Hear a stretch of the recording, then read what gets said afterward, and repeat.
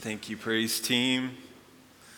We're going to now turn our attention to God's Word. We're going to be looking at Psalm 82 this morning. We're going to be looking at the whole psalm. And we are in what's called ordinary time in the church calendar, and we are reflecting on what it means to be a Christian in the everyday, 24/7 reality of our lives. And I think it's important for us to just understand that God wants to work in our lives, in the significant moments, in the dramatic, pivotal moments, but also in the everyday, ordinary moments of our lives. Each and every day, God invites us again to be with Him, and one of the joys of that is that we get to be in His Word and to learn what He desires for His people. And so Psalm 82 is a really good teaching on God's heart and what it means to know Him and understand what He is about. So hear these words from Psalm 82. God presides in the great assembly. He renders judgment among the gods. How long will you defend the unjust and show partiality to the wicked? Defend the weak and the fatherless. Uphold the cause of the poor and the oppressed. Rescue the weak and the needy. Deliver them from the hand of the wicked. The gods know nothing. They understand nothing. They walk about in darkness. All the foundations of the earth are shaken. I said, you are gods. You are all sons of the Most High, but you will die like mere mortals. You will fall like every other ruler. Rise up, O God, judge the earth, for all the nations are your inheritance. Would you pray with me? Lord Jesus, would you add your presence to the words that we have just read? Would you get me out of the way so that you can do the work that you want to do in this church today? I pray your blessing over this sermon, and I pray that you would meet each person where they're at, Lord, so that they can come to know you more, so that you can form and shape them, so that you can speak to their heart, and that they would be comforted and challenged by your word. In your precious and holy name we pray, Lord Jesus. Amen. So Psalm 82, the psalm that we just read, is what's known as a psalm of ascent. These were psalms that would have been sung as God's people on holy days would journey from wherever they lived to the temple. And frequently, this would be a time where there would be communal singing. And this communal singing was actually songs from the Psalter that we have just read, like the one we just read here. And of course, if you think about it, Jesus also would have been one of those people. So scholars have said that the songs of ascent are almost like Jesus' hymnal, or if you want a contemporary version, like Jesus' playlist. And so we just read one of Jesus' hymns that would have been in his heart and on his lips as he journeyed to Jerusalem with the rest of his friends and family as they went to worship God. And if you notice in verse 1 here, it's a really interesting picture that we get from this psalm. God presides in the great assembly.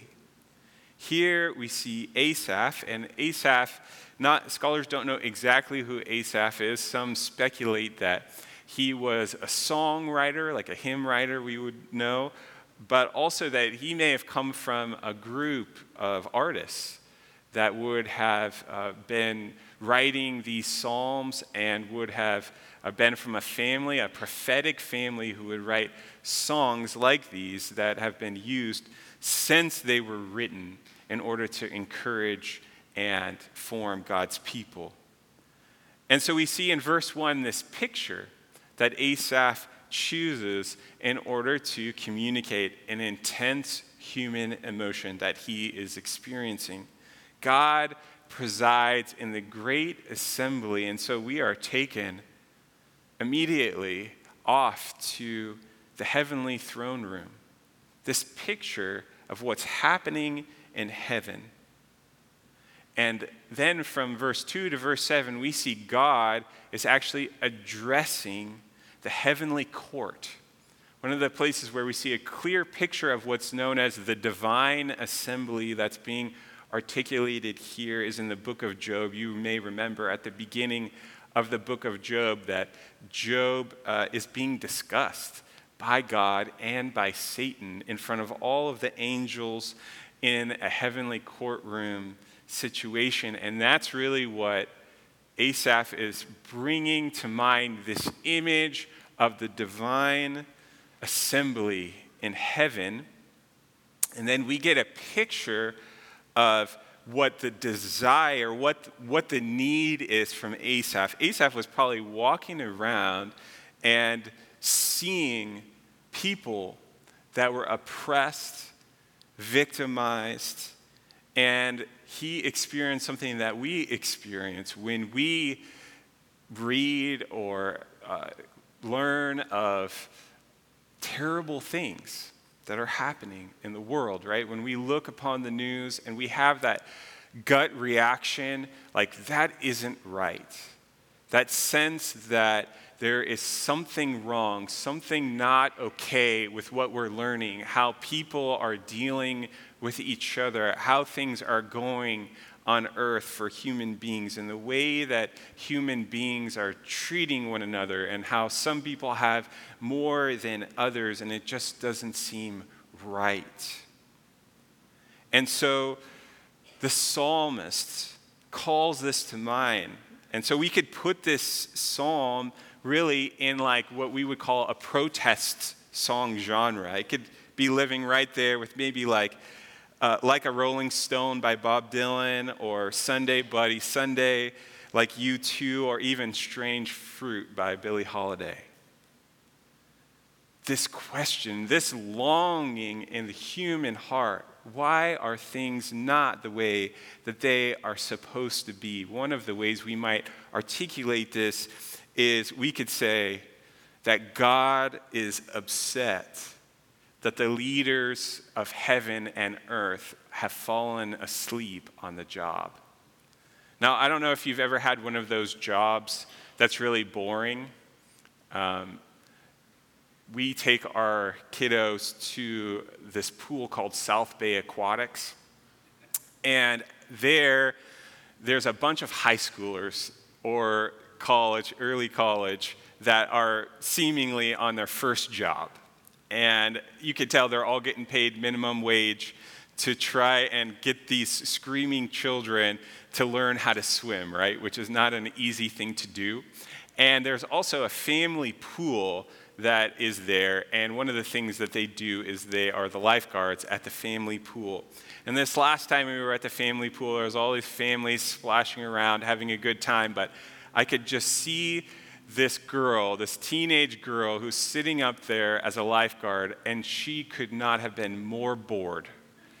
There was no rescue on the horizon, no need for a rescue, and she had to sit there and look at this pool and just think thoughts.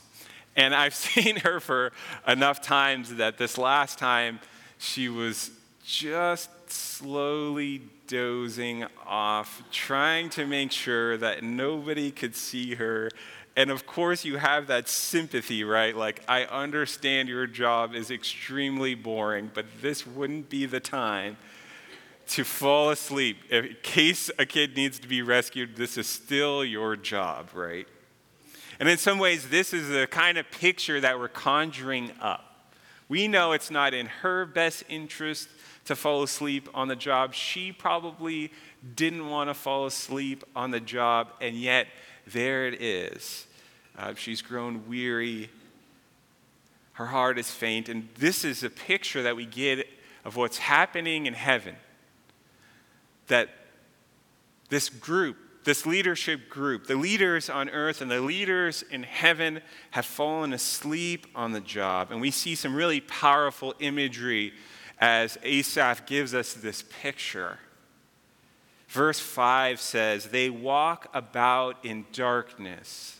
All the foundations of the earth are shaken." One of the ways we could ask the question, this really big human question, is what happens when the lights of heaven go out? What happens then? And we also could see this interesting picture here of the imbalance that injustice creates, as we see that the foundations of the earth shook. I was speaking to a friend recently, and we were sharing stories. Some of you are too young to know about this, but there was a big earthquake in the 90s. And she told me about how she was in the valley. She had gone to visit her grandmother in the valley when one of the biggest earthquakes, the Northridge earthquake, took place. And she was with her grandma, and imagine these old days where there were no cell phones, no way to contact, and there she is at the epicenter of a really scary, terrifying earthquake.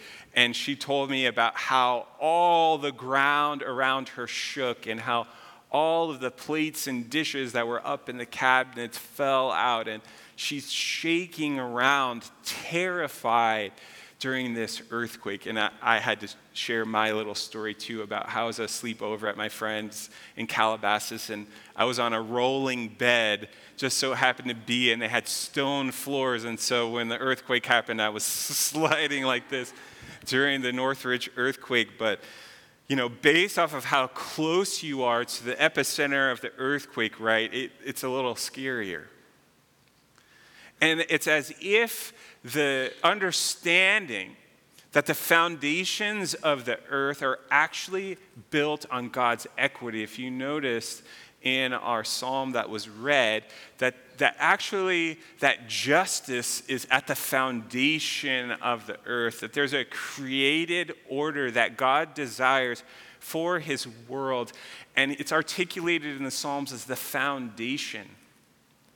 And so when there's injustice and imbalance, that's when you get this image of the earth quaking as things not as they should, going just into turbulence. And maybe you could understand this sense like the world being turned upside down when things aren't going right. When we feel, when we experience human injustice, right? That's one of the ways our heart might cry out and just say, hey, have the lights gone off in heaven? What is going on here? Why does it seem like the world has been turned upside down? God, where are you in the midst of all of this? And yet we see in verse 8 here, as the psalm concludes, there's the prayer, right? And it's a prayer, and it's a claiming of a truth. It says this: "Rise up, O God, judge the earth, for all the nations are your inheritance." Two Old Testament passages that I think help us to understand when it says, "For all the nations are your inheritance." First one is from Isaiah 6:3, and many of you know it, right? When Isaiah is in this same divine assembly, the heavenly court, and there he discovers that the whole earth is full of the glory of God. And that's really what's being declared in the divine assembly, is just the holiness of God by the cherubim and seraphim in heaven. And yet we see in Habakkuk 2:14 that there's a way by which, even though it's declared that the whole earth is full of the glory of God, that the people of earth have yet to realize this glory, have yet to perceive this glory.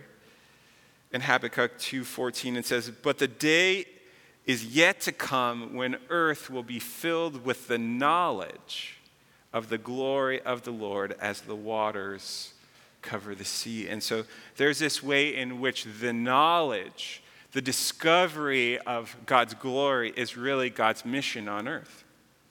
He's trying to show human beings his inheritance, what is rightfully his, that he made at the beginning, has set forth in order. And even though there's earthquakes, right? Even though for a time there's these experiences of severe imbalance, that really our foundation is injustice and goodness. And that when we go around speaking to everyday, ordinary people, what's in their heart is the image of God that longs for things to be put right in the world. One of the pictures we see of somebody waking up to the glory of God that is full in the earth is in Genesis 28:16. We see Jacob all night wrestling with a man that we discover at the end of the story is actually God himself. And as he wakes up from this incredible experience, this is what he says: "Surely God was in this place, and I was not aware of it." Meaning that the glory of God had surrounded Jacob before that moment when he wrestled with Yahweh, but it took that wrestling, it took that waking up to realize just how present God's glory was. In all the places he was before and all the places he will go. And so now he's realizing just what it means to be in God's kingdom, in God's creation. So we might ask the question, how will people come to the knowledge of the glory of God? And I believe that as we go into the New Testament, we discover God's mission being accomplished one human heart at a time. Meaning that God's glory, the knowledge of God's glory, is really revealed one human at a time. The writer Dallas Willard, in his book, Renovation of the Heart, writes this: "The revolution of Jesus is, in the first place, and continuously a revolution of the human heart and spirit. It did not and does not proceed by means of the formation of social institutions and laws, the outer forms of our existence, intending that these then would impose a good order of life upon people who came under their power. Rather, his is a revolution of character, which proceeds by changing people from the inside through ongoing personal relationship to God in Christ and to one another. It is one that changes their ideas, beliefs, feelings, and habits of choice, as well as their bodily tendencies and social relations. It penetrates to the deepest layers of their soul. External social arrangements may be useful to this end, but they are not the end, nor are they the fundamental part of the means. On the other hand, from those divinely renovated depths of person, social structures will naturally be transformed so that justice rolls down like waters and righteousness like an ever-flowing stream." That's from Amos 5:24. You see, one of the ways we could put this is that the kingdom of God moves forward not by force, but through fascination. Like once you really see who God is, once you really understand what Jesus is about, you will be so fascinated, the human heart will be so fascinated by who Jesus is, that there would not need to be any reason to force people or to coerce them into the kingdom. This is because Jesus only needs the human heart. He didn't have any of the power of government when he first set out on his mission or social structures. All that he had was who he was. The divine presence present amongst those early few who were so captivated by God's mission, who had so come alive to the glory of who God is revealed in Christ Jesus, that they couldn't help but follow. They were transfixed, and they knew that their heart was made to be with Jesus. And perhaps what we need to add to the discussion here then is how God deals with human injustice, because that's really what the question is being asked from Psalm 82. How does God deal with injustice? Well, one of the things we know is that the cross is at the center of the Christian story. And what that reveals to us is that Jesus willfully became a victim of human injustice. This couldn't be more clear than the story of when Barabbas is given freedom instead of Jesus by the mob crowd. This is clearly a picture of injustice. So in this one action, the cross reveals both the plight of every human being, that we cannot avoid injustice. It is all around us, and it is also inside of us. And God's identification with it. That he willfully becomes a victim of injustice to show us just how much he understands what we're going through. Psalm 34:18 says, "The Lord is close to the brokenhearted." There's a beautiful teaching from a theologian named Miroslav Volf. And he talks about every Christian's experience of baptism in a way that I hadn't thought about it before, but I find it to be really beautiful. You can think of the scene, right, of Jesus' baptism as John is there, and he's baptizing Jesus as he goes down into the waters. Then we see that the Trinity comes alive and is at work as the Holy Spirit descends like a dove, and then the voice of the Father comes and says, "This is my Son in whom I'm well pleased." And there Jesus is willfully submitting himself to John, to the waters of baptism. We see in this one picture, and this is how we baptize people here at the church too, in the name of the Father, the Son, and the Holy Spirit. And if we ask, what does it mean that God is present at our baptism? One of the things we could say is that God is a creator. And so God is there as creator at the beginning. And then we say, well, why do we baptize in the name of Jesus? Well, Jesus is the Redeemer. That Jesus has come to restore what was broken. A sin and death entered into the world, and now Jesus comes to redeem. And then finally, with the Holy Spirit is the sustainer or the completer, meaning that the Holy Spirit will take human history all the way to the end. And so Miroslav Volf says that in our baptism, we are baptized into the story of everything. That in a way, understanding this reality about God and his desire to bring the world to rights through you and me by way of the cross opens up for us the ability to participate in the story of everything. And so what was disordered, what the psalmist's heart cries out about injustice, is reordered in our baptism as Christians. And that's why when we do a baptism, your heart has the opposite reaction to when you hear about the bad news in the world or the injustices you see in front of you. Your heart has this new reaction in baptism that says, yes, this is right. This is the way the world should be. And so that is why, as Christians, we set about teaching people about this new way.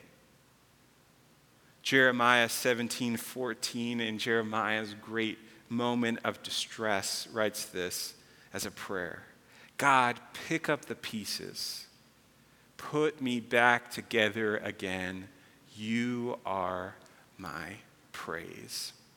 And I wonder if we could just pray that along with him this morning, that God would pick up the pieces that have been disordered and dismantled, and when we find ourselves in dismay and the lights have gone out in heaven and the earth is shaking, that our prayer can just simply be, God, would you claim your inheritance? Would you end all of this turbulence, and would you restore us back to your divine order, the place we were made to be and belong? And may we become the kind of people that can live into the story of everything and to bring forward your great order. Would you pray with me? Lord Jesus, we thank you that you work in our hearts to make for a better world. Lord, we call to mind all those right now who are experiencing injustice. Would you bring your shalom? Would you win one human heart after another until we could know injustice no more?